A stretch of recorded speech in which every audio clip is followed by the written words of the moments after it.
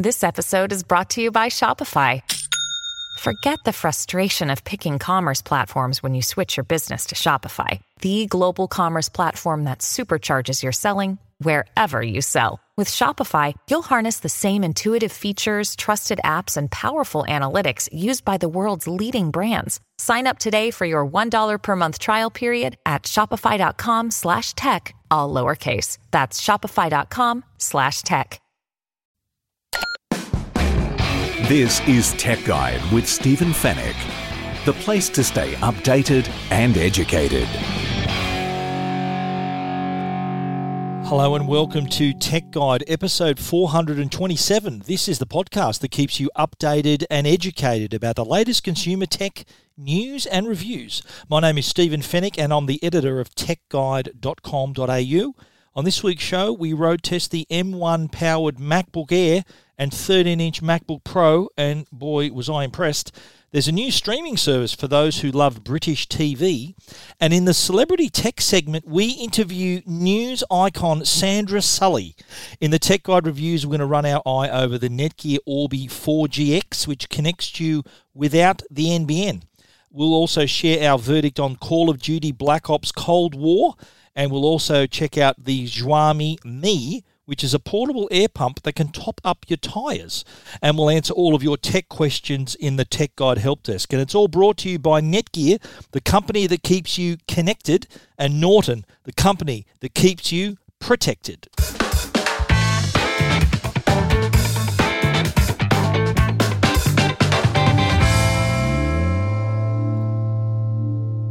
Well, in last week's show, we spoke about the announcement of the MacBook Air and the 13-inch MacBook Pro, the M1 chip, more importantly, the M1 silicon that Apple announced that will now power these Macs moving forward, and the whole Mac lineup will be transitioned to the M1 silicon over the next couple of years. And right off the bat, they announced three new Macs. There was the Mac Mini, the 13-inch MacBook Pro, and the MacBook Air. And we received, within a day of that announcement, the MacBook Air and the 13-inch MacBook Pro, and have been using them for the past week and a half. And we've published our review on Tech Guide. And our one-word review would be, wow, because these offer not only tremendous improvement in performance, but also a remarkable improvement in battery life. And that's kind of the holy grail for processor manufacturers, is getting that performance and also offering the battery life also, because getting good performance, it comes at a cost. It comes at the cost of your battery. Anyone who's had a high performing laptop will tell you that yes, it performs great and really churns through those tasks, but if you're using it away from a PowerPoint, you're going to be desperate to find a PowerPoint because it really also churns through the battery. Now, that's not the case with the M1, the MacBook Air, the MacBook Pro, 13-inch MacBook Pro, and I did put them through their paces by doing things like editing videos on Final Cut Pro, photos on Adobe Photoshop, also playing some graphics-heavy games as well. So we did give them a good run, and I've got to say, I have not seen as big an improvement in performance and battery from one generation of product to the next. This is the biggest improvement I've ever seen. Just on the battery side, it was nearly twice as long as what we'd experienced previously on those products. So it's telling you that about a laptop's battery. It should be great news for those who work on the go, have to work through those intensive applications and just do things on the move. That is tremendous news right there. Now, as I mentioned, they're both powered with this M1 chip, which is Apple's new, what they call SoC, which is a system on a chip. So what it's done, it's combined all of these different components that are normally spread out on a motherboard all into one tiny bit of silicon. And that in itself provides added efficiency. So not only speed of performance, but also efficiency as well. Now, the first, as we said, the first cabs off the rank with the new M1 is the MacBook Air and the 13-inch MacBook Pro, which we have reviewed on Tech Guide. and we found just a world of improvement. And you'll easily notice the difference whether you're just a casual user, just unlocking these MacBooks, the MacBook Air and the MacBook Pro, just unlocking them with your fingerprint was much faster. So little things like that you notice. So imagine the improvement in performance when you're rendering or outputting a Final Cut Pro video that you just edited, or adding complex titles, or adding some effects to an image, or editing an image and rendering it in real time. So all these workflows, which I probably haven't scratched the surface of some of the workflows you guys might put them through, whether you're a graphic designer, a game designer, whether you're playing the latest high intensively graphic game as well. Graphic, I mean, is the graphics themselves, not the graphic content. I mean the performance of the game. Those games are pretty much. They do require a lot of power from your processor so that they can have a respectable frame rate, and graphics performance is another thing that's improved here. And people explain, well, how do graphics improve? They're graphics. Well, the answer to that is that graphics performance improve here because of the improved the GPU, the graphics processing unit. It can help run the game at a higher frame rate, so it looks smoother, looks better, looks cleaner. That's the improvement you see graphics-wise. So I have had people saying, well, how do graphics improve? Graphics are just graphics. Well, no, they're not. They do perform. They look smoother. They look better when there's a great processor behind them, and the M1 certainly provides that. But on the CPU side, which is the performance side, that is also rock solid as well. And the M1 chip has an 8-core CPU, to be precise, and up to 8-core GPU. So these come together and give the performance, but also the power at the same time. And so this really completes, this is like the holy trinity for computers here, because Apple, they build the hardware. They've always done that. They also build the software. They've always done that. And the Mac OS Big Sur, which just came out last week, that's kind of the secret sauce here as well, because this software is designed to work with the M1 processor. So the other part of that is the processor itself. Now, in the past, yes, Apple ran their hardware with their software, but it was an Intel processor. So they didn't own that part of the process. Well, now with the M1, as I said, it's the holy trinity of computers. They've got the hardware running on their software and on their processor. That is the big difference here, and this blows the competition away. Now, just to give you an example of how well these perform, I normally, for those of you who read Tech Guide and also watch my videos on our YouTube channel, Tech Guide AU, I always embed my videos on my Tech Guide stories on the website. But for those of you who support that channel, thank you very much. Please subscribe to my YouTube channel, Tech Guide AU. But all of the videos we put up on YouTube, that we shoot them and we edit them on Final Cut Pro. Now, what I normally do is edit my videos on my iMac. Now, my iMac is a 27-inch Retina 5K 2019 model with an 8-core Intel i9 processor running at 3.6 gigahertz, and it has 64 gig of RAM. So this is spec'd up to the hilt, okay? This is no slouch, this iMac that I edit my videos on. Can I just tell you that the MacBook Air, not the 13-inch MacBook Pro, the MacBook Air, which also has a 13-inch screen, actually performed better than my iMac. Now, that in itself is huge. Now, a lot of you might be asking, the MacBook Air and the 13-inch MacBook Pro have the same M1 processor. So the obvious question is, why the hell should I buy a 13-inch MacBook Pro when I can get a cheaper MacBook Air? And you know what? That's a valid question. But here's the difference. The difference is the thermal performance of these laptops. Now, the MacBook Air, it has a fanless design, which means no fan, it is silent. You won't hear a thing. And when it gets to a certain temperature, so say you're churning through a video, you're editing this complex video or playing this game, What happens after a while, if the chip starts to reach a certain temperature, the M1 chip, and you've got to keep in mind that the computer is smart enough not to let the computer overheat and the processor to overperform. So what happens, it throttles back on the processor so that it cannot overheat the MacBook Air. So the difference then with the 13-inch MacBook Pro, it has far superior thermal performance. So it's got a fan, it's got vents. So in other words, it'll do more faster for longer. So if you're someone who's editing video in the field for 8 hours straight, then the MacBook Pro is likely your best fit.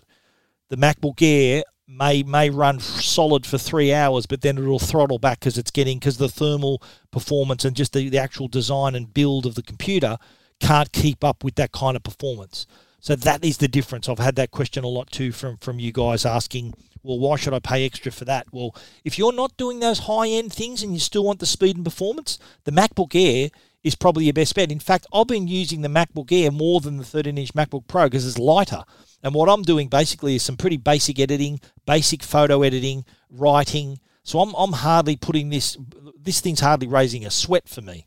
So the MacBook Air is fine for that. If you require something where you want to play games for much longer, you want to edit your videos, you want to do your 3D rendering or design your game, whatever you're doing for a long time on the go, away from a PowerPoint, then the MacBook Pro is probably yours a better suit, a better choice for you in that regard. So both of these MacBook Air, the MacBook 13-inch MacBook Pro and the MacBook Air, the workflows that we put them through, as I said, probably doesn't compare to the similar workflows that you have, but doing things like color correcting 6K video in real time. That's what some people have done with Blackmagic's DaVinci Resolve software. That's possible now with these computers. That was unheard of before this. Playing games like Shadow of the Tomb Raider, that's one of those really heavy graphics heavy game. 3.1 times faster graphics performance. So looks smoother, played at a higher frame rate, looks beautiful. And just so you know as well, developers have a choice of using Apple's universal platform. That's what the computers have now, so that a developer can utilize the universal platform so their applications will still run well on an Intel-based Mac and on an M1 Mac. And even if the app hasn't been transitioned or the application hasn't been transitioned to the universal platform, there's also an app called Rosetta 2, which is an Apple-made application that will allow them to still run seamlessly on M1 Macs that are running Mac OS Big Sur. That's the latest operating system. So that's like a translator that can still make these programs run pretty reliably and seamlessly on there as well. Again, both have 13-inch Retina displays, both have 2 Thunderbolt USB-C ports, both have Wi-Fi 6, and the big difference, as I mentioned, is the thermal performance. So bottom line, the 13-inch MacBook Pro can perform at higher speeds for longer. That's the big difference. The MacBook Air, fanless designs, but if you are churning through some heavy-duty stuff, there is a limitation. So when the chip starts to heat, it'll rather than overload the system, it'll pull back to stay within its thermal limits. The M1-powered MacBook Air and the MacBook Pro are brilliant machines. If you're in the market for a laptop now, and I couldn't recommend a laptop higher than these two right now, and the differences we've explained between the 13-inch MacBook Pro and the MacBook Air, that's up to you to decide which is the right fit for what you do, what suits you best. But if you want to find out more, see our review, watch our video as well. You can find that at techguide.com.au. This is Tech Guide with Stephen Fenech. There is another streaming service. We've got another one to choose from, and this is a cool one. This is called BritBox. Now, if you're a fan of British drama and comedy, and that's some of the best shows in the world from Britain, from BBC Studios, ITV, they've actually partnered. Those two studios I mentioned, BBC and ITV, they partnered to form BritBox. It's already available in the US, Canada, and the UK, has just this week launched in Australia. and we've got specially curated content to include a mixture of the classics and contemporary British series, along with all your premiere titles across your favourite genres: crime, comedy, mystery, drama, all there. If you're a Doctor Who fan, you have to get this, because it's actually, I'm recording on November 23rd, which is actually a globally known day as Doctor Who Day. Can you believe? What an appropriate day for BritBox to launch in Australia. And with BritBox, you've got every series which ran from 1963 with the first Doctor, William Hartnell, all the way through to the latest with Jodie Whittaker, the first female Doctor, and that's including Patrick Troughton, John Pertwee, Tom Baker, Peter Davidson, Colin Baker, Sylvester McCoy, all of these, David Tennant, Peter Capaldi, all of these Doctors. You can see every single series just in one place. Now, that is, I think, worth the price alone. It's $8.99 a month, $89.99 for a 12-month subscription. You can also see complete seasons of other popular shows, including Prime Suspect, starring Academy Award winner Helen Mirren, and also other programs like Mr. Bean, Blue Planet, The Office starring Ricky Gervais, Top Gear, Absolutely Fabulous, and Blackadder. All of your favourite shows are all right here, and you can watch them on several platforms. So you can view it via the web, on your iPhone, iPad, Android smartphones and tablets, via a Chromecast, Apple TV 4th generation and newer, Samsung Smart TVs, LG Smart TVs, Telstra TV, and also Fetch TV. So any of those, you can get BritBox, $8.99 a month, $89.99 for the year. Now, there's also there's some comedies on there too, and one in particular caught my eye, Spitting Image, and this is back after a 20-year hiatus, would you believe? And they're getting right into it. They've got some new series to air, and it does include a Spitting Image, have a version of Australian Prime Minister Scott Morrison. We've got a photo of him, his spitting image on Tech Guide on our story. That you can expect, of course, there's going to be others like Donald Trump's going to look pretty funny on this show as well as other leaders. This is a satirical program that's goes back a bit, but as I said, had a 20-year break and is now back. And you can see all those the new shows on BritBox, along with other new programs as well. There are new release shows that are available to watch, including A Confession, which stars Martin Ferguson, Appropriate Adult, starring Emily Watson and Dominic West, as well as all your favourites. So all of that content, good, old and new, and your favourites, and all the Doctor Who's, of course, they're all there. That's what I'll be watching straight away, all the Doctor Who's. I'm a big fan of the I sort of grew up, I was in high school when John Pertwee and then Tom Baker came into it, and also Peter Davidson, and I've been a fan ever since. I wasn't alive when the show started back in 1963, but I did pick it up with John Pertwee as the Doctor, and I've been following it ever since. If you're a fan of Doctor Who and all those other great British TV shows, comedies, dramas and thrillers, then BritBox is a great fit for you. If you want to find out a little bit more and check it out for yourself, you know where to head to, techguide.com.au.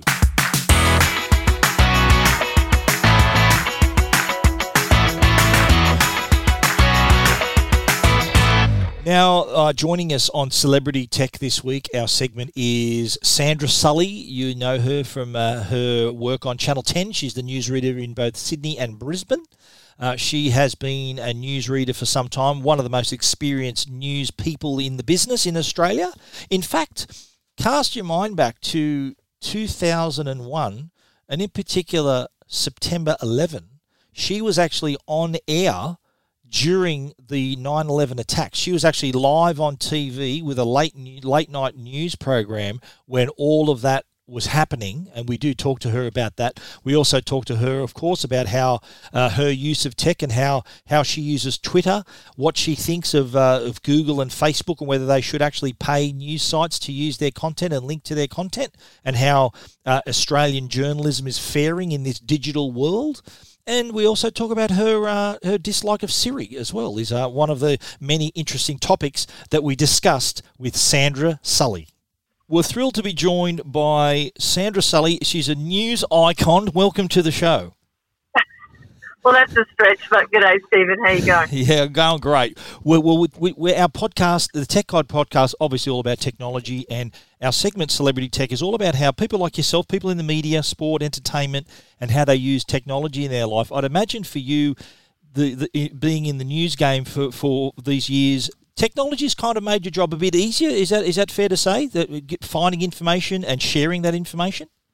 Yeah, look, in the last decade, Twitter's become, a principal news source, and, for good or bad, in our business, it's where you get breaking news. So that's really helpful. I'm not on every platform. I find it a bit exhausting, to be honest. So, you just can't be everywhere, and you don't have time for everything. If anything, COVID has taught us that, focus on what's important, pare back a lot of the rubbish and the noise in your life. So, look, Twitter's a primary news source. I can't be bothered with Facebook at all. I'm there really only as that news person. Yep. I don't do much in the space at all.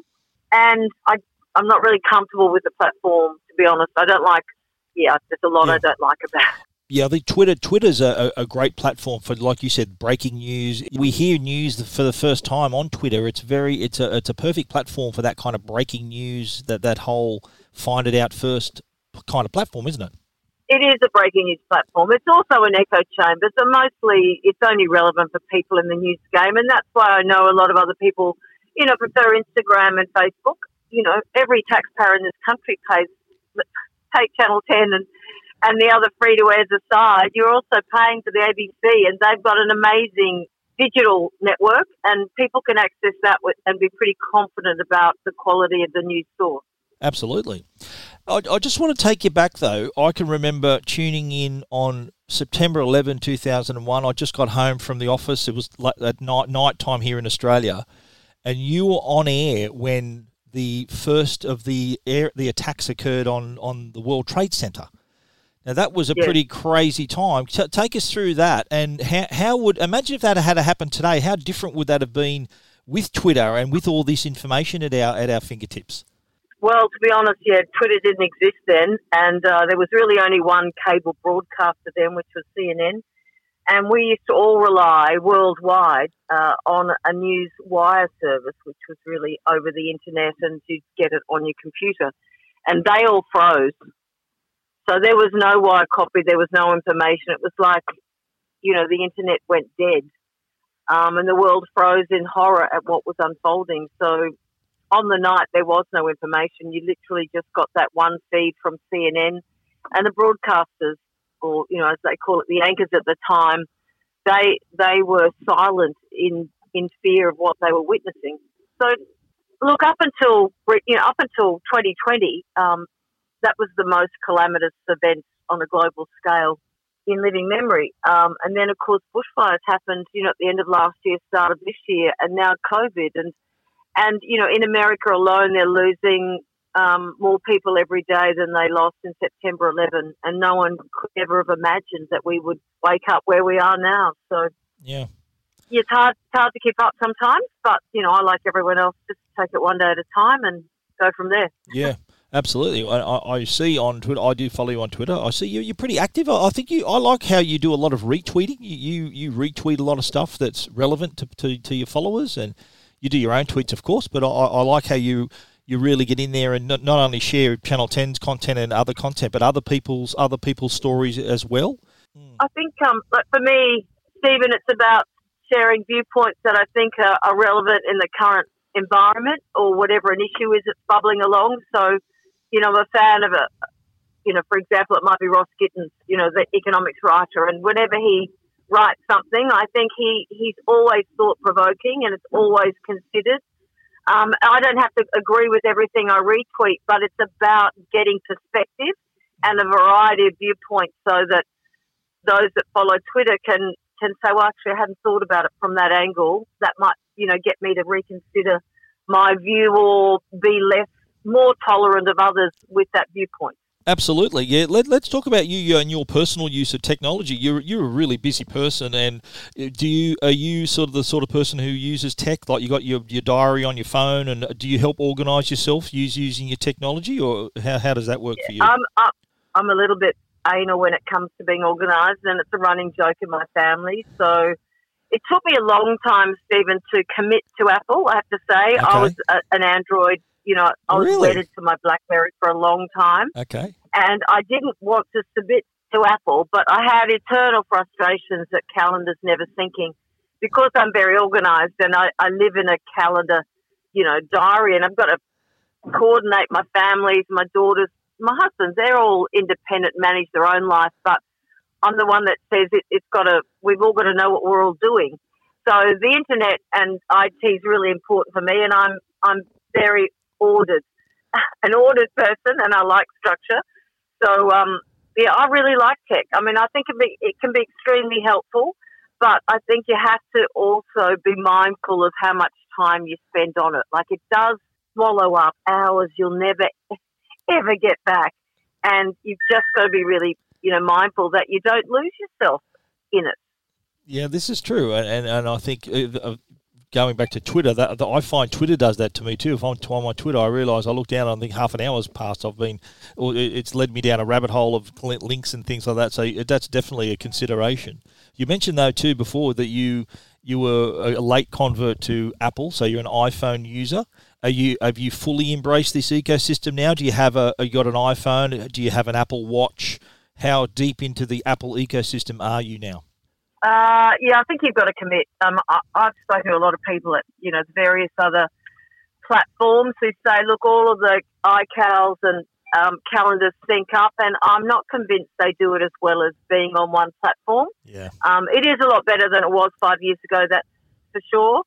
I was given an Apple Watch, and an iWatch.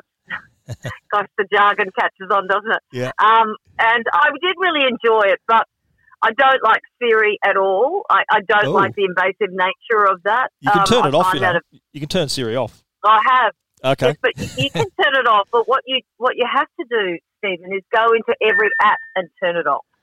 So when you go into your settings, you can turn Siri off, but then when you go into you've actually then got to look at all the apps that Siri is applicable to and physically turn it off on every app as well. Okay, so otherwise, right. It's too invasive, I think. So I'm assuming you don't use Siri a lot then, by the sounds of it. You don't ask Siri for help or anything like that. So you prefer to just find your own way. I don't like the monitoring that's 24/7. I find that invasive and borderline offensive. Just as an individual, as a citizen. Yeah. I think they collect way too much data, and it's not a coincidence that, for example, one of our journalists the other day was doing a background piece on Princess Diana, and she got on Facebook and a couple of other different platforms and YouTube to have a look at, she's a younger journalist, so, of course she wasn't alive when it all happened. Yeah. And she's just been inundated with, royal stuff. And I said that's just a classic example of how, they're collecting data. I've got a little theory, though. I have a theory about Yes. that, though. And the theory is that a lot of people, and you included, and with good reason you think this, that the devices are listening to you. The platforms tell me that they don't. Like, the only time when they listen to you is when to hear you when you want to say, "Hey Siri" or Alexa or whatever you want to listen for.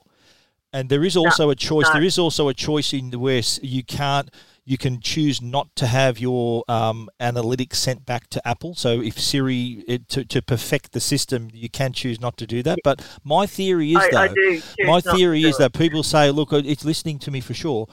When you're talking about things, and like, let's use Diana as the example here, the things that you are talking about, you suddenly notice. And I'll give you the example of, I'm sure when you in the past, and I've done this, I'm a fan of a certain type of car, I'm looking to buy a certain type of car, I suddenly see more of those cars because I'm noticing them. The same sort of thing happens online here. You notice stuff that they've been there anyway, but now you're noticing them because you just talked about it. You don't reckon that's true? No, not at all, Stephen. It is not a coincidence that your social feed or your internet search engine, be it Google or whatever it may be, is all of a sudden littered with royal paraphernalia out of left field. My father had been unwell, and all of a sudden I'm getting a lot of seniors insurance ads. That is not a coincidence. And I don't think they're listening in an active sense. It's an algorithm that's Yeah, it's also based on your searches too. What you search for also plays a huge part in that as well. Yeah, of course. So, I don't think Big Brother in a really ugly way, but I do think people have to be aware and mindful because we live in such a tech-savvy world. And I love technology. It helps us in so many ways, but I still think you can't be naive. It's like investing. You don't buy things that you don't understand, and you use technology, and you should only use it to the degree that you understand it. Fair enough. So is that be fair to say then that no one should be buying you a smart speaker for Christmas? Then you wouldn't have a smart speaker in your place? Will not have a smart. I have two, and they're I'm actually loath to give them away as a present because I don't really want to do that. Okay. But yeah, anyone listening, don't buy Sandra Sully a smart speaker. Buy her something different. No judgment at all about what other people choose to do, but I don't want listening devices in my house. I think your phone is bad enough. I do think at times you have to disentangle yourself from too much technology. Like I'm someone that carries cash, but I've also got a debit card that, I have in my phone. Okay. And yet I see constantly people say, like, I just never have any cash. Well, I've been caught out plenty of times, but, where technology breaks down and if you don't have cash, you're in trouble. I've got one of those phone covers where I can keep a card. Right. I've got a card in my wallet, as in the Apple wallet, but I choose when to use it. I don't tap and go with my phone. No. I pull a card out and just tap with my debit card. Yeah, you mentioned something interesting before about how sort of technology is useful, but you've got to kind of keep it at arm's length and not let it take over your life. I'm assuming that's how you would sort of, in your private life, you're not engrossed into a device the whole time. Are you more of a reader, or do you watch streaming services? What do you do at home with your tech? Look, without doubt, streaming services are just glorious. And they're lots of fun. I really enjoy that, and downloading stuff, But at the same time, there's a point at which you've got to sort of monitor or log how much screen time you have. And I regard the television as very different. I grew up in a very TV-friendly family. Yep. And I see the television as very different because you engage in that space socially, and I don't think the television had that same, and you can correct me if I'm wrong, it didn't have that same blue light technology. It may do now, but I can be watching a show and I sleep very easily in front of the television, so it simply doesn't work the way regular screens do for me. Absolutely. I love the streaming services. I do love technology, but I do think you have to constantly find those checks and balances and make sure you haven't swallowed. Been swallowed up down a hole. Yeah. So do you have an iPad? Do you use a tablet? Is that a handy device for you to use when you need to find things out or view content? I get 4 newspapers a day, and it took me a long time to give in to the iPad being my newspaper. So that's download. how you read your newspapers on the iPad now. Yeah, I miss having the weekend papers, but then I think about the environment and I'm saving all that paper. Yeah, that's true. So, and I generally read the papers on my iPad in the traditional format, but I do flick between the digital version and the digital old layout. Does that make sense? Yeah, I do. Exactly, yeah. You're now hosting not only the Sydney News, but also Brisbane News, so you're busier than ever nowadays. Yeah, I am. And I think, look, COVID sideswiped us all in an unusual fashion. Some of us, unfortunately are looking for work and struggling with mental health. And I've got a bunch of friends who've never worked harder in their life. And for me, 2020, I don't think I've ever worked as hard. Yeah. And there's a relentless pressure to be engaged. So it's a matter of saying, like, I'm done for the day. When do I switch off? I rarely, for example, tweet on weekends. Yep. So I absorb news and information on weekends. I may do 2 or 3, but not my normal stream of a Twitter feed, because if you don't mentally say, well, this is my time, I'm not on at the moment, and find those parameters in a day where you switch on and off, you're just on all the time, and that's just not healthy at all, I don't think. The situation in the US, the presidential election, and in the years of the Trump presidency, and his whole notion of fake news and where people get their news, is that something we need to worry about, where we read our news? Like if people are reading stuff on Facebook and Twitter, and it's kind of presented to them because they like certain things, is that something we should be concerned about, how our news is filtered out to us nowadays? Absolutely. And people need to be very mindful that those algorithms on those platforms will warp your feed. There is value in quality journalism, and journalism's never been challenged before like it is now. So, Australians, I think, really do need to value the free-to-air networks and your trusted sources. And, you may be anti-Murdoch, you may be anti-Fairfax, but for example, I think, you should support Australian journalism because you can be confident in the quality of journalism that's being presented, whether you're a Fairfax person, whether you're the New Daily, the Saturday Paper, the Guardian. It's inexpensive when you think about the amount of money people waste on a coffee, and yet they don't actually want to spend money on a quality news feed. Yeah, so, I would rather encourage people to download the free-to-air commercial networks, news apps, and their news feeds. I would avoid Facebook. I mean, all our networks publish on those platforms. Yep. And if you can be certain that that's going to be in your feed and you can control your news feed, that's great. But you can't on Facebook. Yeah. That's what I find the most annoying thing. So I would rather go to The Guardian. And look, you can look at The Guardian for free. It encourages you all the time to consider an investment, monthly or annually, and it is minuscule. But if you don't want to do that, and I understand everyone's, financially challenged, the ABC has one of the best news services in the world, and you can get that, the ABC Radio, their news app, their wire services. It's just outstanding, just outstanding. I mean, of course I'm going to barrack for 10, and I know the quality of what we do, and what I would only ever urge people is to be mindful that we can't be all things to all people, and we have this daily, news struggle every day about, what we lead with, what's in our bulletin. But I remind people that we can't be the Fin Review and we're not the Australian. We're somewhere between, the Daily Telegraph and the Sydney Morning Herald. Yeah. But that's our audience, right? Absolutely. And we talk to our audience. And if you want international news, you're also paying for SBS.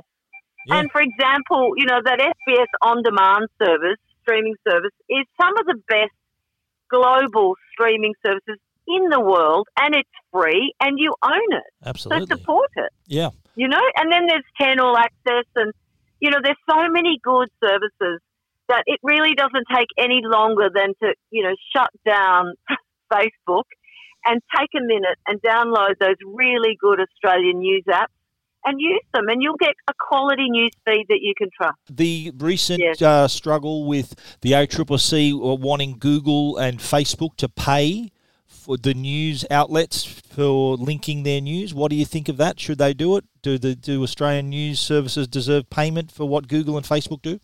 Absolutely. They're killing us, frankly. And if they don't start paying up, you're going to see Australian journalism. If you think it's challenged now, it's only going to get worse.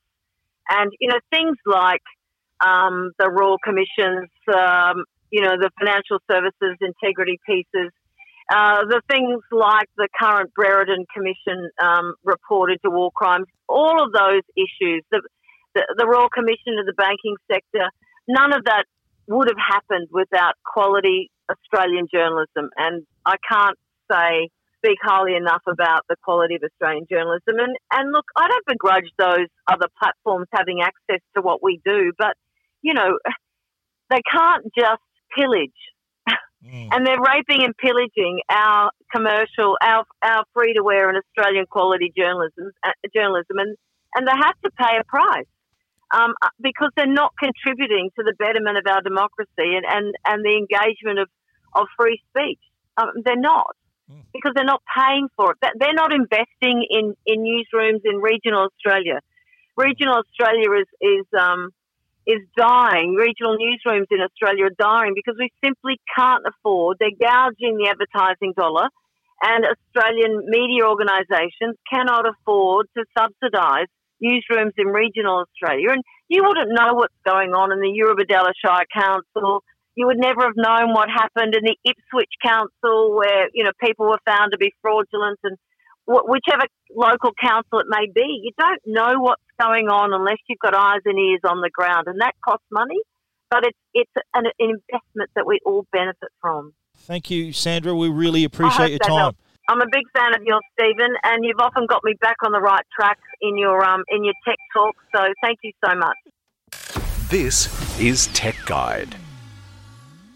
The Tech Guide podcast is proudly supported by Norton.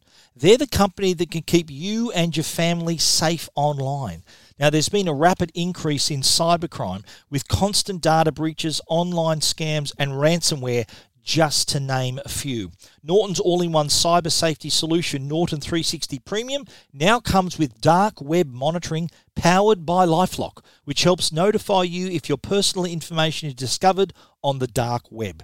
It also includes device security and secure VPN with bank-grade encryption to help keep you private online, plus a password manager, PC SafeCam, and more. With Norton's award-winning security and globally trusted protection across 50 million customers, rest assured Norton 360 Premium with dark web monitoring is the all-in-one protection for your devices and data.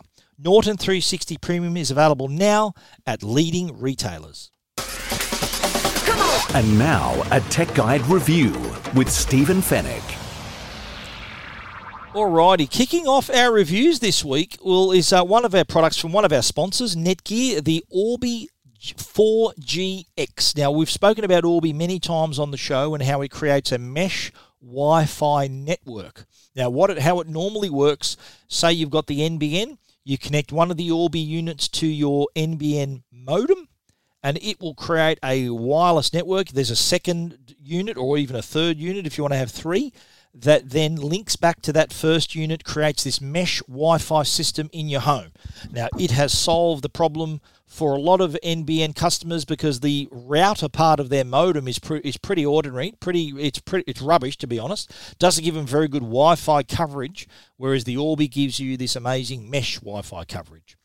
Now, what do you do, though, if you can't get the NBN or don't want the NBN, but you still want to have a mesh Wi-Fi system in your home? What do you do? Well, the first thing you do is you look at the Netgear Orbi 4GX router with satellite. The category number is LBK 1220. Now, this doesn't require an NBN plan, doesn't require a traditional internet plan of any kind. It works off a Telstra SIM card. So if you've got a Telstra data plan, you slip that SIM card into the back of the main unit, and the Orbi app can set this up in minutes. It will confirm the service and the fact that it's connected, and it is also creating a Wi-Fi network. So once you've got your data plan, insert the SIM card, this home unit, the main unit, will then produce a Wi-Fi network. Now, with the second satellite, the smaller unit, that, like the normal Orbi, is placed in a central part of your home, and that then creates your mesh Wi-Fi network powered through the Telstra 4GX connection. Now, it's not 5G, but even at 4G, the Telstra SIM card can provide download speeds of up to 300 megabits per second. That's still 3 times faster than the NBN, by the way. So you're not lacking in speed there. And this unit can also connect up to 30 Wi-Fi devices, so there's no problem connecting your TV, your gaming console, your set-top box, your tablet, your laptop, your phone, your smart products can all be run through and connected through the Netgear Orbi 4GX. So you may be in a situation where the NBN is giving you a pretty poor result. You're barely getting 50 megabits per second. You're barely getting 20 megabits per second. You might be in a strong Telstra reception area. Then this could be the answer for you. And it's also it offers that connection. So it brings that cellular connection into your home and shares it around your house using this amazing mesh Wi-Fi router, this mesh Wi-Fi system. So all it requires is that Telstra data SIM. So that's the only other, the unit itself, the Orbi 4GX costs $399, and you get the main unit and the smaller satellite unit, which both talk to each other. The only other expense would be the SIM card from Telstra. But here's the thing, if you buy this at Telstra, you can spread out the payments over 24 months. So you might put this on a plan. So you might pay, if you want to do it over 12 months, it's about $33 a month. If you want to put it over 24 months, it's about $16.50 a month. So that's another way of doing it, and plus the cost of the SIM card, which could be up to $75 for 200 gig of data. Now, the only downside I see here is that if you're a heavy downloader, you do a lot of Netflix streaming, you do a lot of that, 200 gigabytes might not be enough.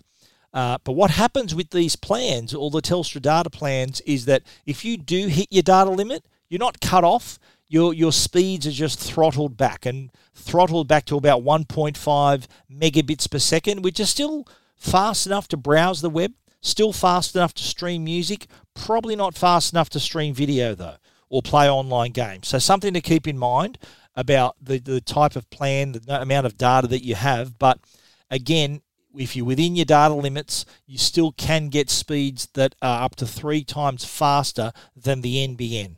The Netgear Orbi 4GX router with satellite, it's called the LBK 1220. If you want to check out our review, you can see it at techguide.com.au.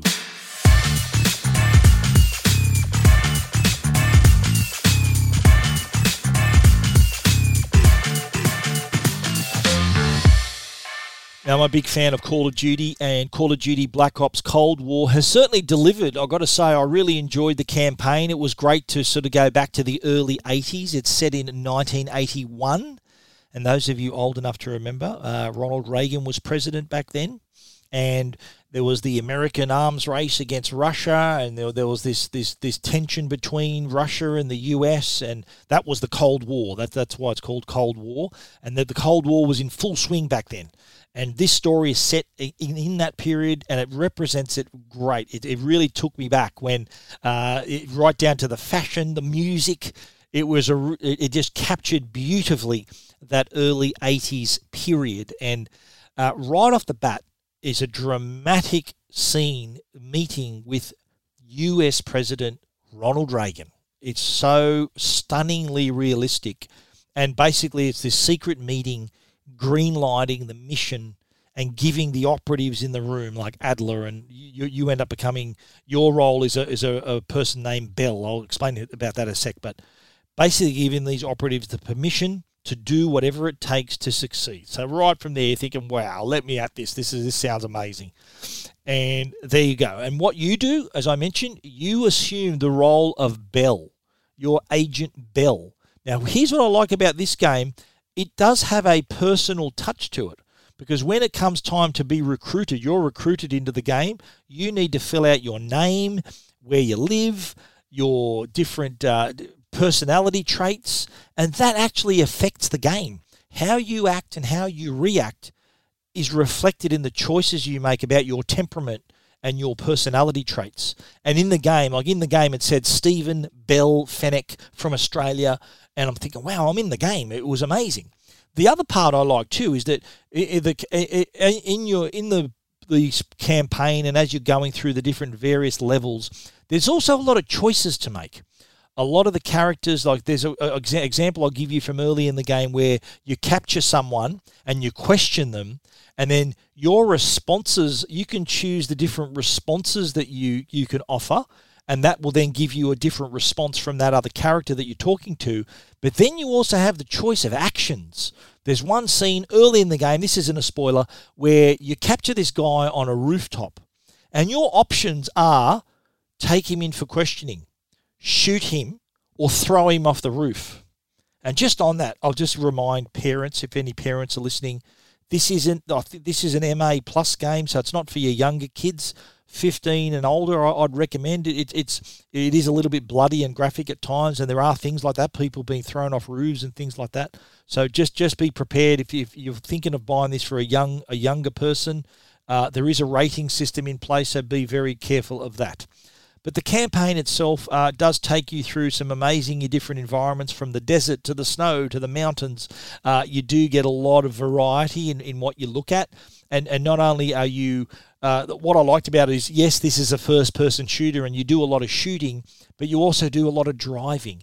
You even fly a helicopter. There's even periods where you don't shoot. You can't shoot. You have to be stealthy. You got to sort of sneak around and get past people and not alert them to your presence. You got to infiltrate different buildings and solve these different missions. And there's a lot of puzzle solving involved as well. So it's not just a straight up shoot 'em out. There is a lot more involved to that too. And I found it very entertaining. It was about, I think, 5.5 to 6 hour campaign if you sort of stuck at it. But at the end of the day, it keeps you guessing right till the end. So work your way through. And I'm not going to spoil it, but it does keep you guessing. And the basics of the mission is that there is this rogue operative named Perseus, and he's got a US-made nuclear device. You've got to track it down and try to defuse it, and it's a real roller coaster ride, a real heart thumper in some parts as well. There is some scary moments where you are tested to your limit in terms of your skills with the controller there, but great locations, from the streets of Berlin, zip-lining down a snow-covered mountain while firing your weapon, piloting a gunship through battlefields, fighting your way through a simulated American town. It's this, they've got this fake American town. Anyway, you play through the game and you'll see that. Or you're even battling through the jungles of Vietnam. It is a real feast for the eyes and ears as well. Sounds great, looks great. And the campaign is a winner. Of course, the most popular part of Call of Duty, sort of the longest tail of Call of Duty, is the multiplayer. And with the multiplayer, they haven't reinvented the wheel. It's still a really satisfying experience, very engaging experience. It's very much pared down, back to basics experience. I think there's only 8 maps. So it is enjoyable. It is not as involved as Modern Warfare, which I'm still enjoying. It still has great physics and a great graphics engine, so that the actual mechanics of the game are also really interesting and very challenging as well. So multiplayer, it doesn't let down. It's not as good as Modern Warfare, but I think what they haven't done, they've left the core elements that make it enjoyable. So it's still there. The core of what you enjoy as a multiplayer on Call of Duty is still there. And, of course, they got their popular zombie mode as well. I'm not a big fan of zombie mode. I play it sometimes, but the fans like it. It is back for Black Ops Cold War as well. So check that out. Players can choose in the zombies mode. They can choose an evacuation point. So you make your way to an evacuation point. After 10 waves of zombies coming at you, you can get rescued. But Call of Duty, Black Ops Cold War. I played it on the PlayStation 5 and it looked amazing. It's also available for the Xbox Series X, the Xbox One, and of course the PlayStation 4. And for PC players, it is there as well. Call of Duty, Black Ops Cold War. I loved it. Any other Call of Duty fan will also love it. But if you want to read my review, you can check that out at techguide.com.au.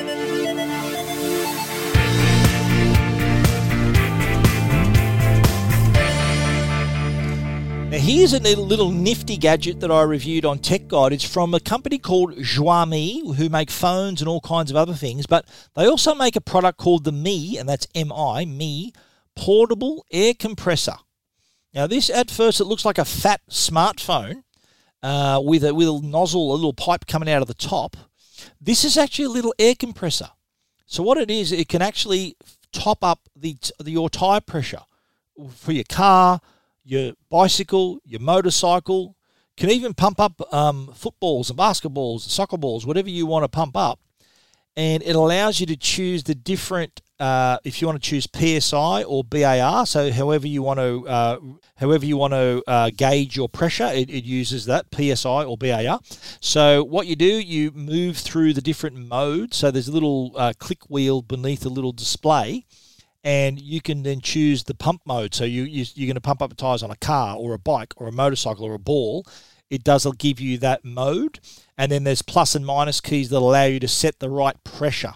Now, for my review, I pumped up the tires on my Tesla My back tyres were actually showing that they were a little bit flat, so the car tells you the PSI of your tyres. And I went from 36 to 42 with using this little device. I typed in, I clicked up on the plus button till I get to 42.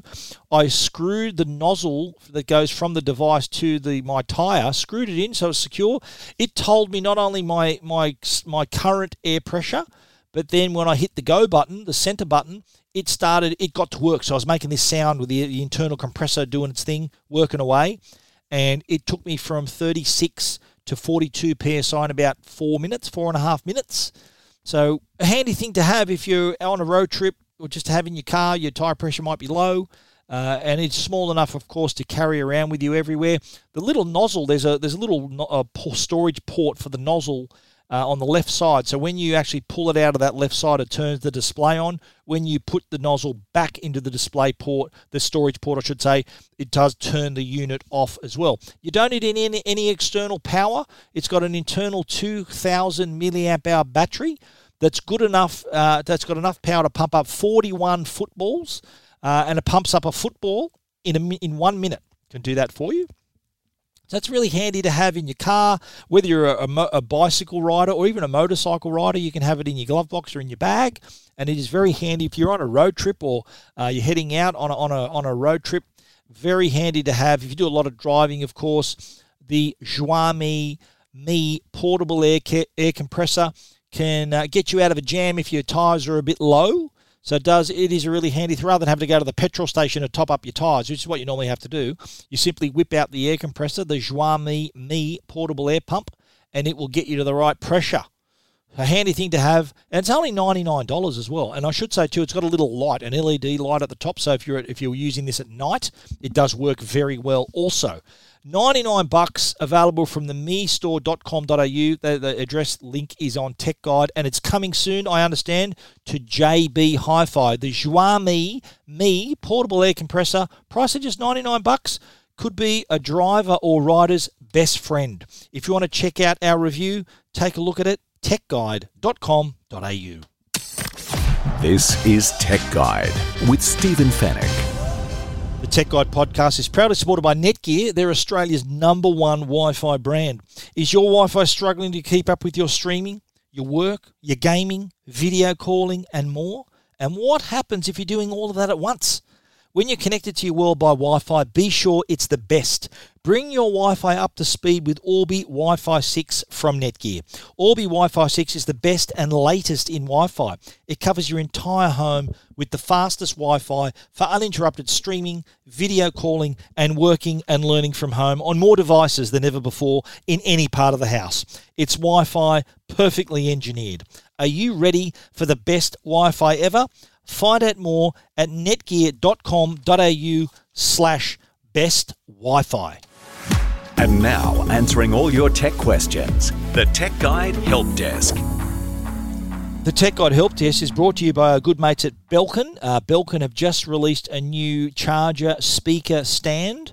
They also sell cables and batteries, all these great accessories, belkin.com/au. Now, we have a lot of questions, and if the most popular question I get asked is, how do I make my Wi-Fi better? And the Tech Guide Help Desk will be me recommending Netgear's Orbi every single week. So rest assured, if you have got poor Wi-Fi, the Netgear Orbi is the right solution. I did have an inquiry, though, and this woman actually rang me up on 2GB the other day.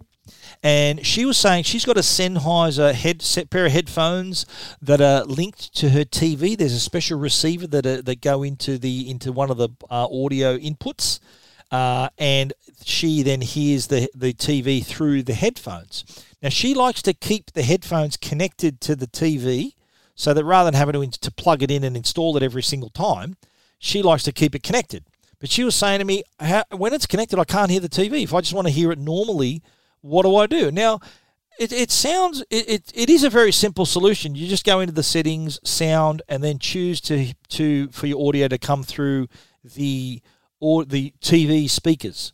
And what she would be doing, she'd be coming through her audio, one of her audio channels where she's connected her headphones, and that would be it.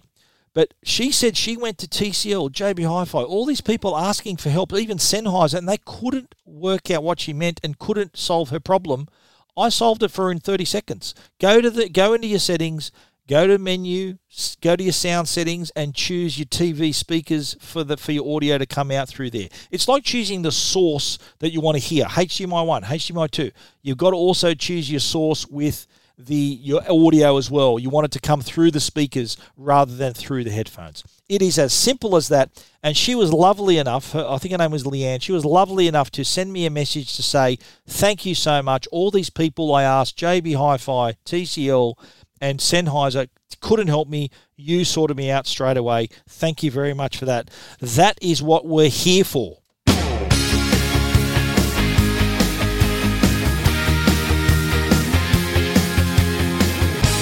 The full-time siren has sounded on the show. That's all we've got for you this week. Everything we've spoken about you can find, of course, at techguide.com.au.